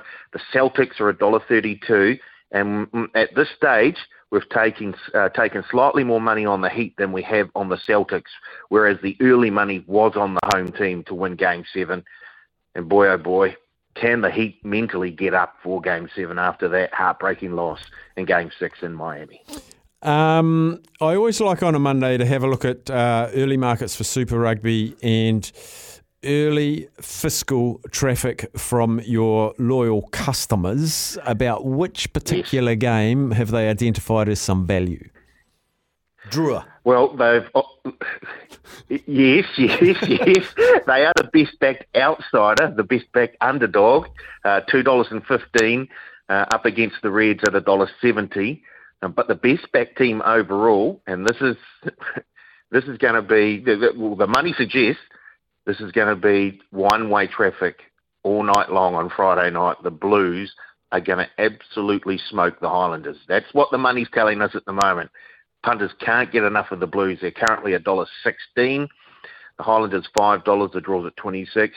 And we continue to take money on the Blues at $1.16. So, yep, the best backed underdog, the Fijian Drua, at $2.15 to beat the Reds. But the best backed team for the next round of Super Rugby is the Blues at $1.16. Fancy the draw a little bit, given that the Reds have lost two players, season ending. Tate McDermott had a concussion in the week and he's 50-50 whether he plays, and it's in Fiji, and they're coming off the back of a win. That for me is the one that sticks out like the proverbial, shall we say. And French Open is underway. Day one was last night. Yes, yep. Quick look at the overalls. Let's have a look. Well, on the men's side, the bookies think it's fairly not clear cut, but they've got a Spaniard on top. Surprise, surprise. Carlos Alcaraz at $2.40. Novak Djokovic, he's not too far behind though at $2.87. Daniil Medvedev at $8.50, and Holger Rune, who the Shark thinks is a wee bit of an outsider's chance at $9. Doesn't mind him at all. On the women's side though, there's a wee bit more definition in terms of who the bookies think will win. We've got an odds-on favourite, Swiatek at $1.73. Anya Sabalenka is on the second line of betting at $4.50. Elena Rybakina at $6. Ostapenko at $19. She's got her supporters. She has seen a wee bit of money come her way. And I guess if you're going to take the favourite at $1.73, you're probably going to throw in a multi of some sort. So if you're looking for a wee bit more value, then the two best backed a wee bit further down the page, Yelena Ostapenko at $19. And what's that name there? Oh, crikey. Give it a go. Up here. Go on, give it a go. Give it a go. Kudermetova. Veronica Kudermetova. Kudermetova. Yeah. Apologies if I've butchered that one. Oh, no, that's fantastic. Hey, listen, I just realised when we talk to you tomorrow, are we talking to you tomorrow or Pops? I think it's Pops tomorrow. Oh, okay. I was going to say it's going to be about half-time in Game 7 of the NBA, and I'll be very interested to see what the price is at half-time with Miami leading by 2 going into the last half of Game 7. But anyway, always good chatting to you, Paulie. Thanks, buddy. Very good, Steph. Catch you again later. See you, mate. TRB.co.nz. Do it responsibly. Be 18 years old. Download the app. You know the rules. All in good fun. We'll have a very quick break. We'll come back after that. Helping you tune out your annoying workmate.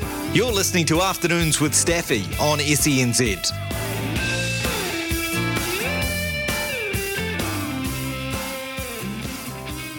Ryu Buchanan gets it immediately to a mid-court buddy in Gina Crampton. Not out of the centre third yet. And there's a beautiful little interplay there between Crampton and Maya Wilson, Silver Fern teammates. Results in the first goal to the Stars. Crampton to Malasala, this time from over 2 metres, and she got it. Oh, Amarangi Malasala comes up with the goods at the right time. 20 seconds. 10 seconds. Soonest looking for Wormsley. Finds Wormsley. 5 seconds to go. 1, 2, 3 pumps miss. 1 pump gets it. Learn the lesson. 14-12. 14-12 to the Pulse. Fantastic first quarter. Tightly fought. No one's really got away on anyone too much. It's an arm wrestle. Both teams have got big biceps, though. That's why they're in the elimination final. Maya Wilson, around the corner bounce pass, finds the co-captain, and she makes it count. And they edge one ahead, 18-17. 26-25, under a minute, the Pulse. What's their tactic? Do they take their time? Hell no! Hell no, says Maddie Gordon. Not when Amelia Wormsley's unmarked and I can thread the needle like a surgeon in Las Vegas. I'll take that. 27-25 to the Pulse. Stars back in possession. 30 seconds. Gordon again! Gordon. Oh, stop it! Ia Gordon! Are you kidding? From nowhere. She's run 5 metres. She's leapt 5 metres. She's passed 5 metres. And in the flash of an eye, they've got a 3-goal lead. They've got centre pass possession. They've got Whitney Sooners fighting Maturo. And we've got Ali Timu denying a simple pass in 10 seconds. 10 seconds to go. Inbound from the baseline. 5 seconds to go. Wormsley's going to have to shoot from range. What do you got? I got to go! I got to go! Don't you worry about it! Amelia Wormsley sledgehammers Sledgehammers, the end of first half. Netball, me oh my, 29-25. And there comes Holly Fowler, thank you very much. Stay on your attacking end, and she comes for a sniff and just takes the ball. Here's the Stars. This is a game we needed. Mullisala now, Jury stands down to end of the third quarter, and she sinks it. Count it, that's a 4-goal advantage. 16 goal Stars, 8 goals Pulse that quarter. Pulse now with a rainbow pass into Walmsley. Oh, high risk, high return for the Pulse. 49-51, trailing by 2, 15 seconds. It's in the hands of Wilson. Crampton is looking. What does the Silverford skipper do? She can't find anyone, and she gives it to Maturo. 5 seconds. 4 seconds. There's a contact adjacent to the goal. The hooter goes. It's a shot for Mullisala to make it to the final, and the umpire says go. Mullisala says I got there. G'day Hamilton, see you next week. See you next week. And the Stars are into their third grand final. They've done it away from home. They've done it with Ticker, and they've done it by coming from behind by 4. And immediately after the match, we caught up with defender Ali Timu with that massive second half defensive effort. Yeah, I think we really knew that T is more of a ball player down there, and Mills was doing bulk of the shooting. So we really wanted to cut off Mills to attack forward, and I think that really worked for us. It sure did, mate. It sure did. Now, your lineup was the same except for your defensive partner last week. Did you go into this game knowing that all 7 were going to stay on the court the whole time, or is that a flexible move from the coach? No, well, that's the beauty of our team. We have a solid 10, and anyone can really come on. And we honestly don't know who's going to start until game day. So it's really awesome for us in training to keep that competition. And then we've got strong connections, and Lela can come on really strong. Jamie's an awesome shooter, and and Putty's just got her elevation, and she's eager to get out there. So we've got 3 really good people there, and it's awesome. Kalera and Holly Fowler, how much adjustment do you have to make to your personal game with depending on which partner you're playing with? Yeah, it's more so the Goldie running bit. That's what I have to get used to. But no, Lila's very solid in the back. She's a great ball getter, and I guess me and Holly are a bit more movement fluid, and we just our switches are quite natural. But me and Lila switch too. But it's just a bit different with 2 talls in comparison to a tall and then a really short, nippy Goldie. Yeah. And I just want to ask, how's Amor feeling after that final shot? I looked at her and I said, I love you, Amor. She's amazing. Then she's got is it ice in her veins? Just turns and shoots. Kelly is a tall human being with long limbs, so Amor to shoot over that. And those 2 in the end just really, we just needed to score up our own centre passes in that last 3 minutes, and it was awesome.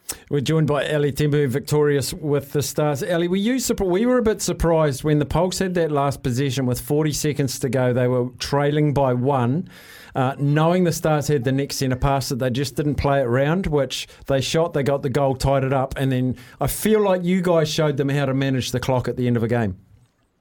Yeah, that has been a huge thing for us, especially with all these tight extra time matches.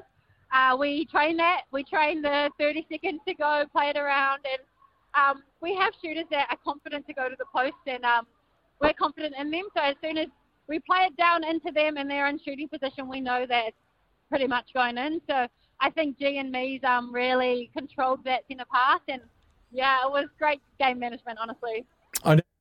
Yeah, that was Ali Timu. We also caught up with Maddie Gordon and Michaela Sokolic-Beatson, who is wing defence and sometimes captain for the Mystics. And, of course, the grand final of the ANZ Premiership will be on Sunday. 3:30 is when we start our broadcast. I think centre pass at 4.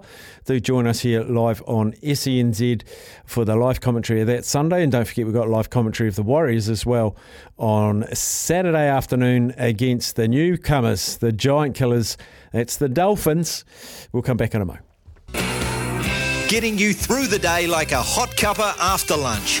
You're listening to Afternoons with Staffy on SENZ.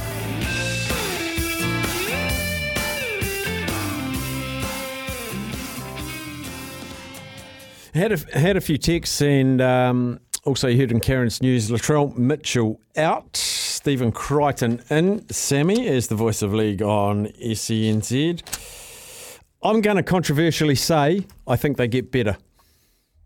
Interesting. Well, you do have a genuine centre now playing in the centres as opposed to Latrell, who is playing fullback for the Rabbitohs, but Latrell did play in the centres for the Roosters. If you listen on Friday to my Kempia Mind's 17 best informed players, we actually had Stephen Crichton and Campbell Graham. So not totally out of the realms to say that it is going to get better with Crichton in their staff, but I mean Latrell is lazy. in Origin. Wow, he's made for Origin though. But he's lazy. Why? I watch him.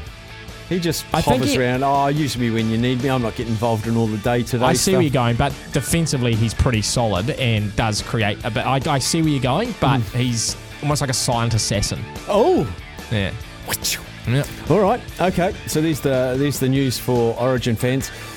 News, sport and weather, and then we're going to be joined by Steve Gordon, former All Black, casting his eye over the weekend's rugby. Getting you through your workday 1 hour at a time. This is Afternoons with Staffy on SENZ.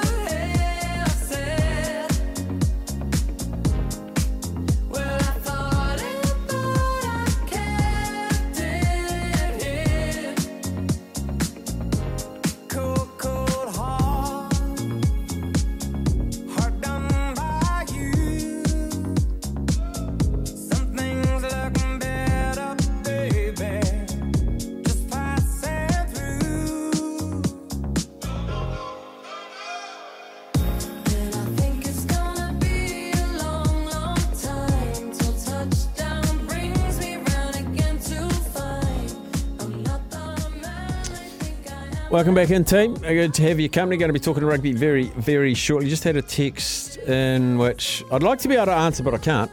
It just says, is there any reason why the TAB can't put out their Hastings fixed prices earlier? The feed's been out for a while. I don't know. This isn't the reason. I know it's a rescheduled program, isn't it? And again, from memory, I haven't been there for 3 years. They wait for the scratchings, do they? Maybe the scratchings shut off is about now. I don't know, sorry. But it might have something to do with the delayed program abandoned last week. Racing again. It's tomorrow, isn't it, at Hastings, about an 8-race program. So sorry, I couldn't help you out a bit more there, champ. We're going to talk some rugby now. And joining us, former All Black, always like catching up with him. Been too long, Steve Gordon. Welcome in. G'day, Staffy. How you going? Oh, very well. And what a weekend of footy. Oh, mate, I should have been talking to you more with your high-flying Chiefs. Aren't they great? That's Steve Gordon. Thanks for joining us.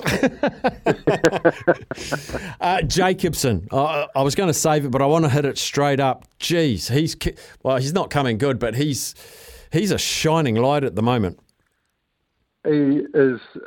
He's playing really well and shining in a pretty good forward pack. And sometimes you just see guys that do their role. They're really effective, but he's just taking that extra step up. And you just see the stats that he's producing. For his tackle count, his carries, kick receipts when he's getting back on the fence. He is really going above and beyond in a good team. And to stand out in a good team like he is a credit to himself, that he's showing that he's ready and wants to take that next step up. Anyone wants me to ask a question of Steve Gordon on behalf of yourselves, you've got a few minutes, 8833, text them through and we'll get them to him. Amongst the Chiefs, defensively, they've always been a sparkling attacking side, but it looks like there's been a shift, well, not a shift, but an enhancement in the team. And we talked to Jeremy Paul last Friday, and he said he just loves the defence and the no-quit attitude of the Chiefs. Is that something you've noticed this season as well? Yeah, and I think they have a really good system. Their defensive system, it's really hard to defend for long periods of time, we're in that 5 metre zone with his team, bashing away, trying to get across the chalk, from a short distance. They've got really good systems, and they trust each other to keep pushing up and taking that space, because you see some of those big boys they're defending against, and they're launching, from 3-4 metres out. You've got to have good system and good understanding, because it's a collective approach to hold some of those big guys out. And the Chiefs, I don't know how they train it. They've been down in their training for a long time, but to have the confidence and the ability to perform some of those tackles in those close quarters is quite breathtaking. And as you can say, not many people get excited about it, but their defensive system and the way they go about implementing it is quite outstanding. Text in from Josh saying, Damien McKenzie, 10 or 15? I think Damo is one of those players where if he says, I want to play, you just go, okay, where do you want to play? He is phenomenal. He likes 10 because he likes to have lots of touches on the ball, but you see his creativity at fullback when he's bringing the ball back. You see some teams when they kick it deep, and you can almost see the dread in their faces when it's in Damo's hands, and he starts wandering across the face of the defence, just probing. But he's so skillful and so quick that he can drift across in front of a defensive system, just testing and looking for that little kink, and then has the ability to exploit it straight away, whether he takes the gap himself or just commits players and unloads and creates the opportunity for someone else. So, yeah, I love watching him direct that 10, but I also love watching the opportunities he creates at 15 as well. I want to talk to you about a few of the big guys in the Chiefs as well. I mean, Brodie Retallick, we had Ross Filippo on the show a couple of weeks ago, and he thinks Brodie Retallick's the best rugby player in New Zealand and a big lot of daylight to second. And he's just, now that he's in as part of the coaching team with the Chiefs, and just sees what he puts in between Saturday to Saturday and just during the week, and he said he just blows them away how he stays hungry. He's been at the top for a long, long time. Such an important cog for the Chiefs. Oh, massive cog for the Chiefs. And he's sort of just that ultimate hard-nosed elder statesman in a forward pack that just goes about his work week in and week out. And you can't underestimate the influence that has on a squad when you see, a guy that has been recognised as the world's best rugby player, and watch him and rub shoulders with him week in, week out, how he goes about his business and keeps himself at that level. And that is transmitted through the squad. And a guy like that, they're just, invaluable. And his work rate too is phenomenal, and just that hard edge when push comes to shove, and you need your big fellas to step forward and start doing their hard work, start making those hard meters with carries, and that stopping defence. We just touched on it earlier. That stopping defence, it just takes momentum away from good attacking sides. They say it's a race for a metre, in those collisions. But if you're continually winning those contests, that metre, and not allowing teams to get momentum, it does create frustration and doubt. And Brodie, you've seen that time and time again, where he just ragdolls other forwards, other big men, and forces them back. Gives you impetus on defence. It stops the ball carrying team, the attacking team, stops their ability to win those collisions and get momentum forward. And that's a huge part of any defensive system. You can make a tackle, but if you start making dominant tackles and forcing teams back, so they start losing ground on offence, is massive for a defensive team. Yeah, it's fantastic for the likes of Tupou Vaa'i just scrumming alongside Brodie Retallick. But the other guy, Samipeni Finau, I'm so impressed with this guy. He's green, he's raw, he's young. I see a big future for this guy. Well, he may be green, raw and young to you, but he's been playing for Waikato for a few years now. And other old crusty old rugby mates out here have just been really impressed with the growth of them. Watching from afar, watching from the commentary box, seeing how he came in as a pretty raw-boned, enthusiastic young fella 4 or 5 years ago, and then his growth and his confidence and his ability to read the game and turn up in the right places and really exert himself when he needs to. So a couple of times here when we've seen the Chiefs on the go for it, and you've seen some of Penny carrying the ball 3 times out of 6 motions, where he just wants to keep the momentum going, keep himself involved, and generally get excited about the game. I think it's been a really big turning point in his game and his development over the last couple of years, is that he knows when to turn it on, and then probably just the consistency when he can turn it on, that he makes meters or he puts in big stopping tackles. Another big man, Peter Gus Sawakula. I'm going to chuck a theory at you. If he'd never played for the All Blacks and been dropped from the All Blacks, do you think he'd be a chance to be a debutant for the All Blacks this year? I can't see them going back on it, but man, he's in good form. What if? Absolutely. He's a big man. He's great ball skills. It was just really unfortunate when he debuted in a couple of games. He put a couple down cold. He played for the All Blacks, but we've seen him, in pressure cooker situation, he stands up and he loves carrying the ball. Loves carrying the ball in contact, and has that beautiful balance and agility to manoeuvre in the tackle to find ways to get that forward momentum. And he's a pretty big hitter as well when it comes to defence. He likes to stop guys in their tracks. So I think he has to be in the conversation, because you just want a number 6/8 who has those those attributes, that knows how to go forward, wants to go forward, and loves being confrontational. And Peter Gus, he fits all those criteria. Did you see enough from the Brumbies? They've dropped to 4th after that loss at home, but they're only 1 point behind the Blues. Did you see enough from them to suggest they could maybe even win a semi-final against one of the New Zealand sides? Yep.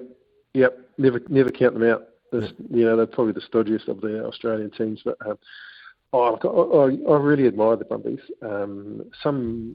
Sometimes you think they're a little bit undergunned, but they have shown this year that they can find a way through, and that's probably what the Chiefs have been showing as well. That you look on paper sometimes you think they're a little bit undergunned, but they find a way to win.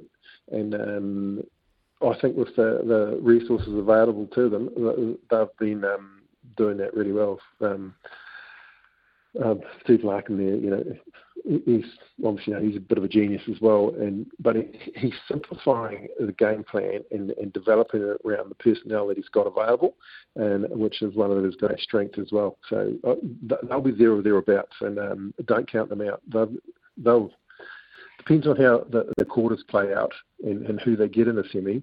They're definitely a chance of winning a semi. Yeah, I think if things pan out according to stats, more than likely Brumbies Hurricanes could be the quarterfinal matchup, which would be Hurricanes going to Canberra and trying to tip them over, that's pretty interesting too. You'd give them a chance, wouldn't you? At home, bit of a crowd there. It's quite unique conditions in Canberra. It can get bitterly cold there.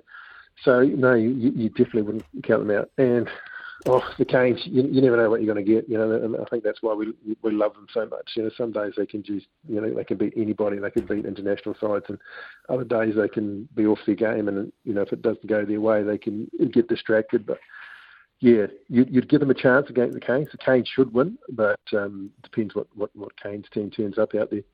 And finally, Steve Gordon, this week, every day we're doing a different franchise, and we're just getting our listeners to vote on their immortals from each franchise, if there was such a thing. A complete rip-off, I admit, from what the Crusaders did last week, but I liked the concept. So today we did the Blues. Now, I've given you no warning, no preparation. Yep. So we've named it the 5 that got the top votes. I'm going to give you 3 cracks and see if you can nail them all. On the top 5? top 5 immortals. So not current players. They have to be immortals of the Blues franchise of all time. Zinni would be in there. Zinni was 6th. But there you go. He's 6th on votes because he only played 2 years. Carlos, that would be in there. Carlos was number 1. Yep. Who else would you would say be in there?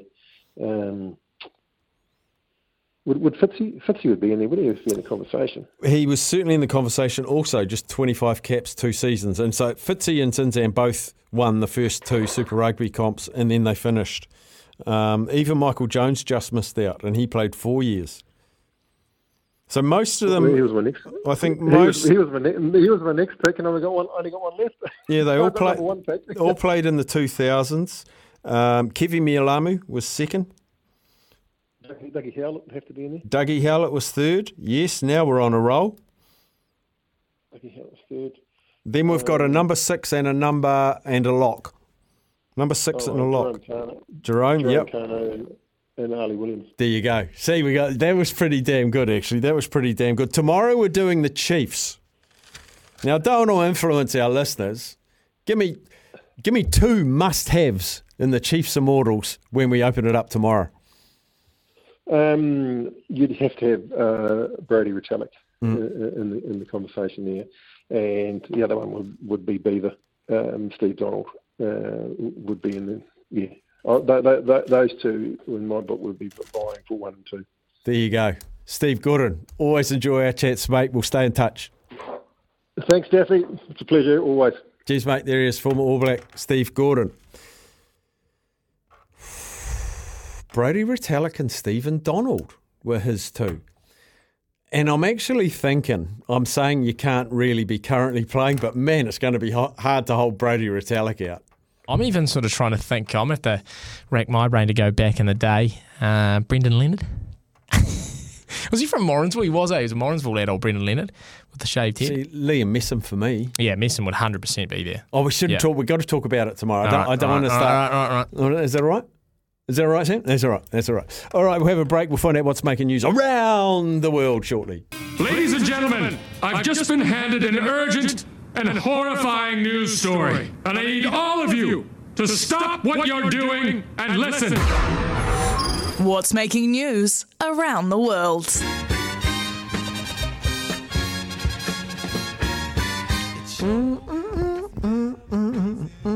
I'll say something that's going to make you really happy, Steph. Go on. This time, normally, we'd be just over halfway. Halfway what? Through the show. Yeah. But we're off here in about 35 minutes. Oh. How about that? What are we going to do between 3 and 4? I'll tell you what I'm going to do. Sit in traffic. Dodge the traffic. Yeah, nice. Whilst people might think that, this makes it easier for us, Steph, it's definitely our intention to make this 3 hours the best jam-packed 3 hours we can do. So we're excited because it's going to give us the opportunity to really condense, nail the 3 hours. But we have lost Captain K as well. We have. There's you and me. Yeah, it's just and me and tomorrow's you. Me and smiling Joe Bell. Is it Joey Bezos tomorrow? Joey Bezos. Yeah, I'm going to need to take the day to get my larynx back in order. Aren't you fixing your deck? Well, that too, actually, yeah. Yeah, helping the old man. Hopefully it's not raining, actually. He's up there now putting some boards down, Chief. Big shout out to you. Good on you, He's Chief. Probably listening. Is your mum's name Trish? No, Who was that's Trish that ran the show? That's my uncle's partner. Okay. Yeah, I recognised as soon as I heard the voice, and I thought, Uncle Dave, go and get your breakfast in bed tomorrow morning. And he says, I've been up since 2 a.m. Classic Uncle Dave. Now, someone actually, I think it was my mum who pointed out that Kempy and my Uncle Dave look very similar, and they do. It's just my Uncle Dave doesn't rock the chin strap, the faux. I've always been interested, like Kempy and Nathan Rarity both rock chin straps. They do, yeah. And when they go grey, they keep them. Yeah. And so you actually can't see them anymore because subtle. They're not there unless you're close up. That's very subtle. 0800 chin strap. You 0800 go chin strap.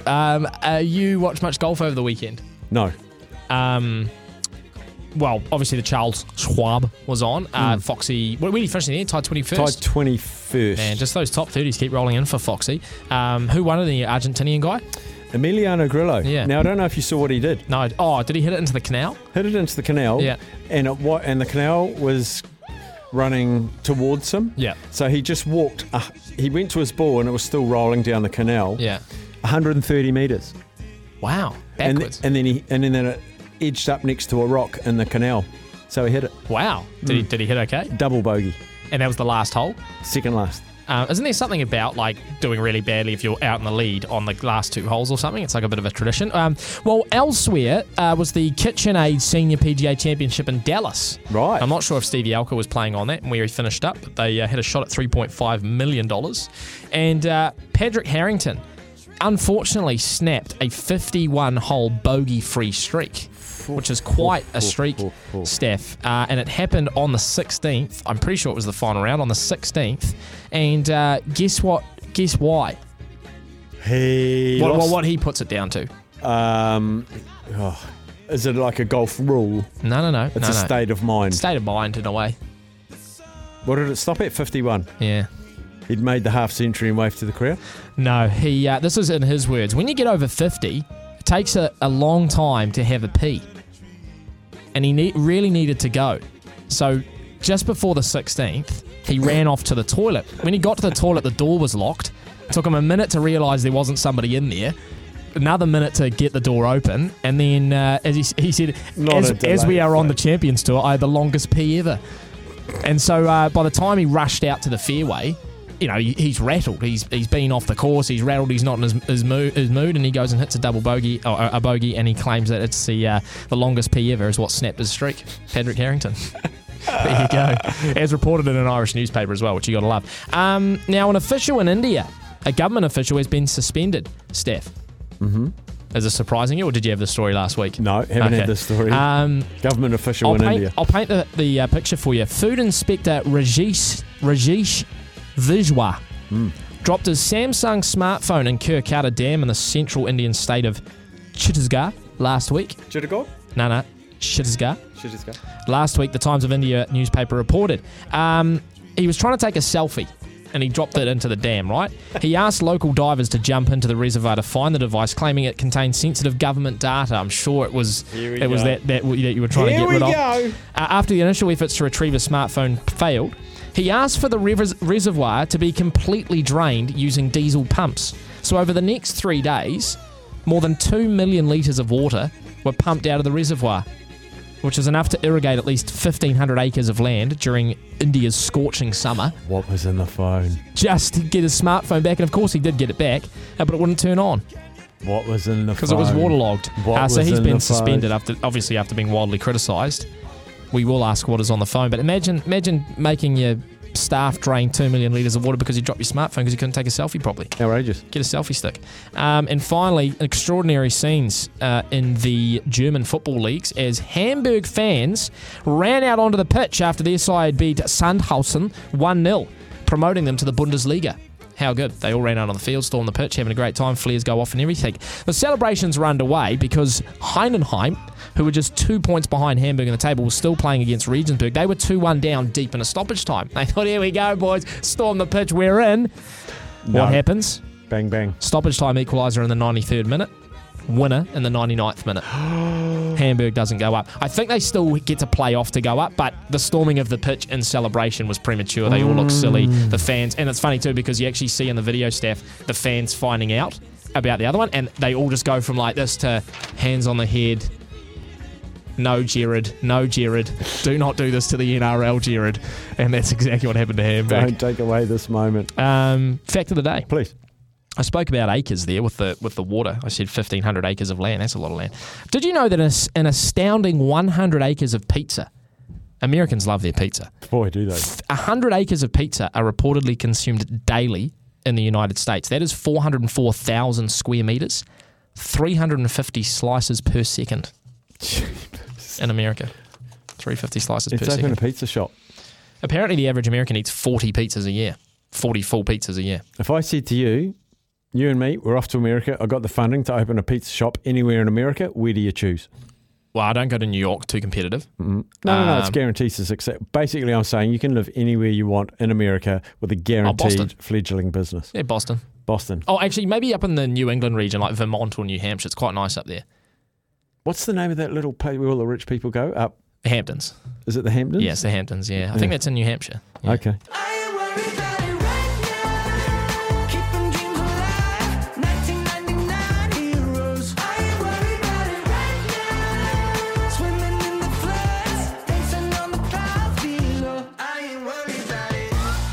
Well, it's a big old morning for motorsport around the world. Two of the big three, the Indianapolis Grand Prix, but I want to start with the Monaco Grand Prix and the voice of motorsport in New Zealand. Very privileged to have him on the show. Bob McMurray joins us. G'day, Bob.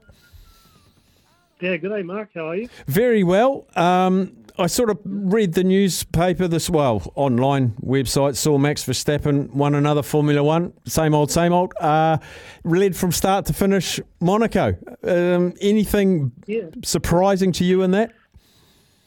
Well, surprisingly, he finished, is the first thing.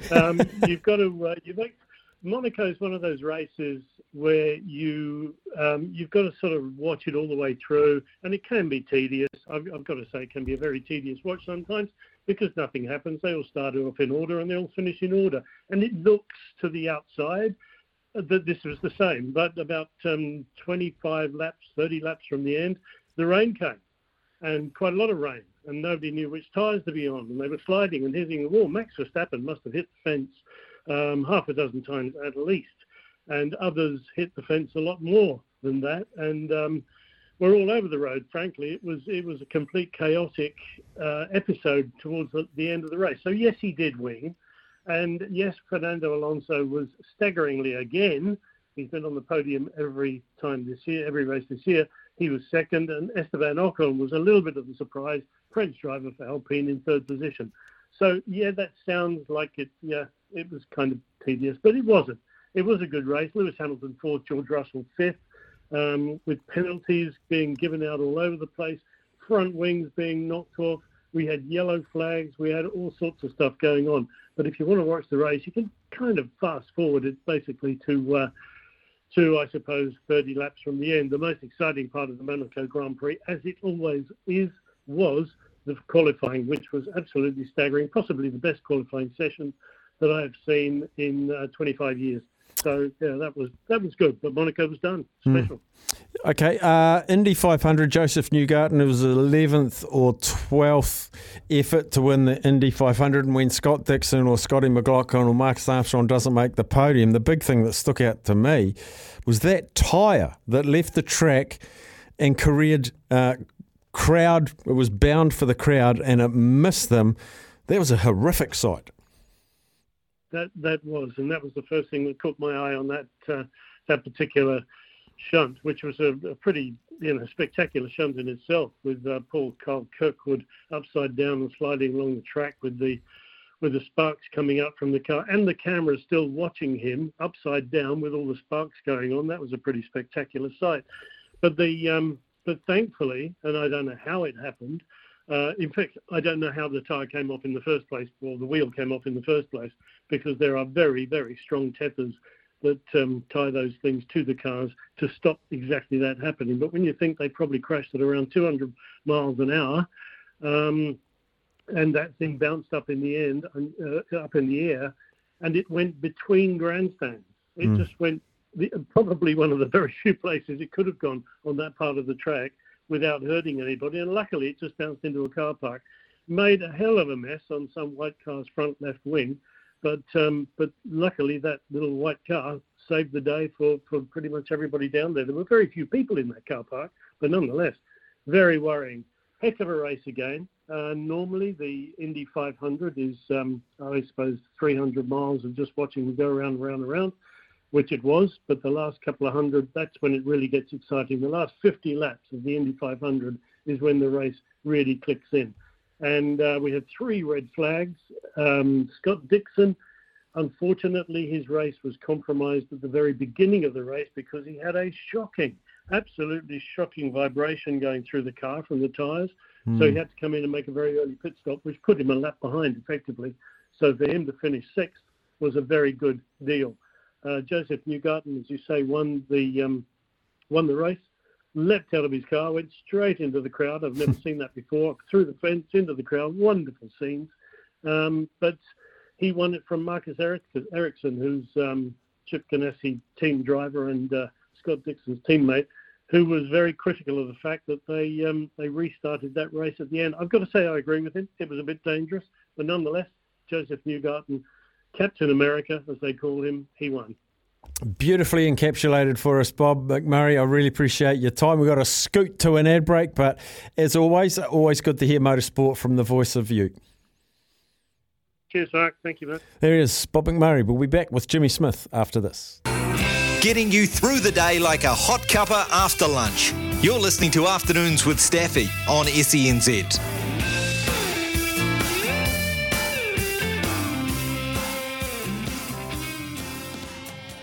Are we in Australia? We are in Australia. Jimmy. Yeah, we're in Australia. Here you go, mate. We're in Australia. How are you, Staffy? Oh, I'm good. I actually think... feels like I haven't spoken to you for a long time. I know, it's usually the Samad show, but, we'll go back to type. We'll revert back to how it's been 99% of the time, just you and me, Jimmy. Yeah. Yeah, and I know, and that's disappointing for you too, isn't it? Because I know you much prefer to speak to Sir Madge. Sir Madge. As you describe him. Yes. As opposed to just me, which I understand, to be fair. We've seen the commentator announcements for the State of Origin, Jimmy. Yes. You've got the neutral one. Why is that? Yes, yes.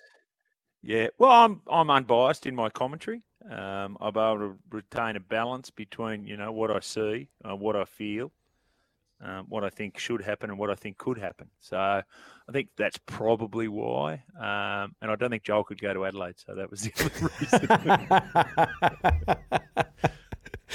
I like that. What did you make of the Warriors hosting the Broncos? Just on that, Staffy. Hang on.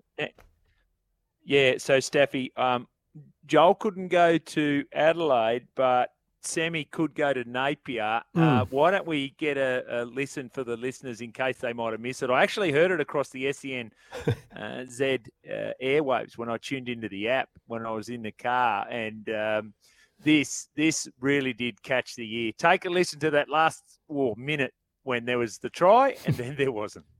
He's going for the corner. Montoya!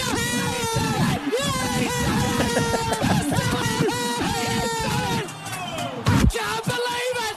I cannot believe it, Kimpy! Marcelo Montoya! They've done the impossible! They've snatched it! They have snatched this game right at the death! A few moments later. No, Jared! No, Jared! Interference on a defender. Oh, no. Do not rob the NRL of this moment. The defender is held out of being able to make a tackle. You're kidding if you give this. Oh, and it's come up as a no try. Yeah. So here's the thing, Staffy, that Sammy must remember, right? It wasn't Jared. It wasn't the NRL robbing the Warriors of that moment. It was, in fact, Adam Pompey, who played a beautiful last 6 or 7 minutes and then grabbed the jersey of Dean Mariner, and that is what caused the try to be disallowed. We agree. Actually, we do agree. Like, none of this would have been a discussion point. We've had a few texts saying, I've had a guts full of the what ifs. We were beaten. He shouldn't have grabbed the jersey. If that jersey grab isn't there, I think any partially sighted person could see it was going to be a try. Kick to win. Maybe it misses. Extra time. That little, what was it? Index and thumb. Slight pull on the jersey. Professionalism, I thought, from the Broncos player as well. Rookie threw his hands up in the air and milked it a tad. He knew he couldn't catch him, threw the hands up. But we agree. The Warriors guy shouldn't have grabbed the jersey. It's their own fault. It's so frustrating. Imagine being Andrew Webster, the coach, and just going, why? Why do you feel the need to do that? That's the last, how do you think they're going to miss it? Like, of all the cameras that are placed at that place, how are they going to miss it? Very, very frustrating, I can imagine. Now, the other thing, mate, we've had some big news here from an Origin point of view. First of all, how big's Origin over there for you guys, given the fact it finishes at midnight? The other part of it too, Latrell Mitchell out. So I think there's a lot of people suggesting that's a massive bonus for Queensland. Look, in New Zealand, we have 4 late nights a year. They're the 3 Origin games and the King's coronation. So you're right up there, Jimmy. You are right up there. Origin, I know you'd never be here in New Zealand for Origin, but it is massive. Like, can I potentially say, aside from a Warriors grand final and an All Blacks test, Origin would be next, and we don't play in it. And it builds year on year. It is massive over here. So the news of Latrell Mitchell going down, I suggested to Sammy, I think his side will get better now, because I somewhat controversially think he's a fantastic player, but he could be twice as good if he wanted to be.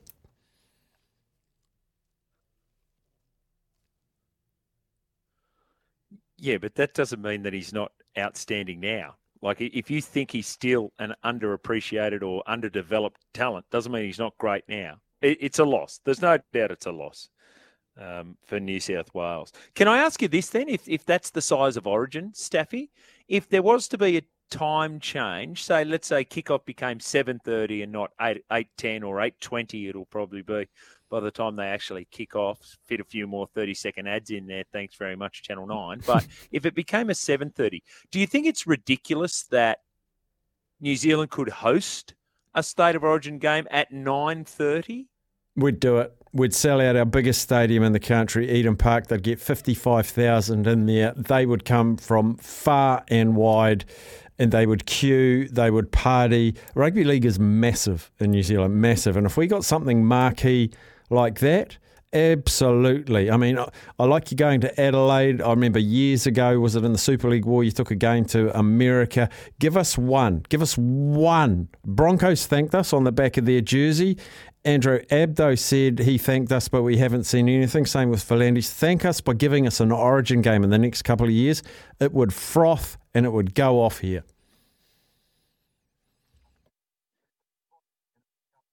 Okay, so what would you prefer, an Origin game or a grand final that didn't feature the Warriors? Origin game. Easy. Wow. Yeah, wow. Okay. So that's not beyond the realms of possibility, I would have thought, especially if they revert to... So they've gone to Wednesday, which I'm not in favour of because of the impact it has on the international game. But if they went Wednesday, and then Sunday you said, well, let's do it in New Zealand on a Sunday, maybe you could kickstart it a little bit earlier here in Australia from a kickoff point of view. That's interesting. All right. We'll keep that in the kit bag. You better give us your winner, Staffy, for Wednesday night.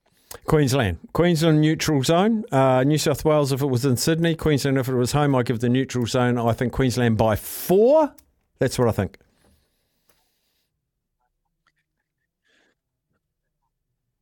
Okay, thanks very much. There's Staffy over there in New Zealand. We got a big delay today. Turn that down, Sammy. I don't know. Turn that down, Sammy. Yeah, big delay. Delay. We'll go to an ad break. Yeah. We'll go to an ad break. We'll come back. All right, there you go. Helping you tune out your annoying workmate. You're listening to Afternoons with Staffy on SENZ.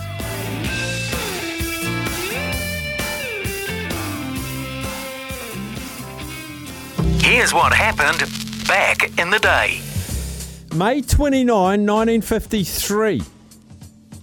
Edmund Hillary and Sherpa Tenzing summited Everest, first time ever. Huge day in New Zealand history. 2010, Philadelphia Phillies ace pitcher Roy Halladay through the 20th perfect game in Major League Baseball history. The 1-2 pitch. Hit toward third. Castro has it. Spins. Fires. A perfect game. Roy Halladay has thrown the second perfect game in Philadelphia Phillies history. He faces 27 batters. He retires all 27. Including 11 strikeouts. That was one of 2 that season. Birthdays today, Jean van der Velde. Who can forget his meltdown at the British Open? But hell of a good bloke. Good documentary out there about him. Go and have a look. He's 57 and 49 today. One of the best. Deciding to settle things down inside the Blues 22. Roth up. Now he kicks into the in goal. Howlett getting back there. Larkham whacked into the air. They'll go upstairs. And he's made a big fist of being a coach as well. Camilio Anthony's birthday 39 and Isaac Luke 36. On this day in 89, the number one movie was Indiana Jones and the Last Crusade, and this was the number one song.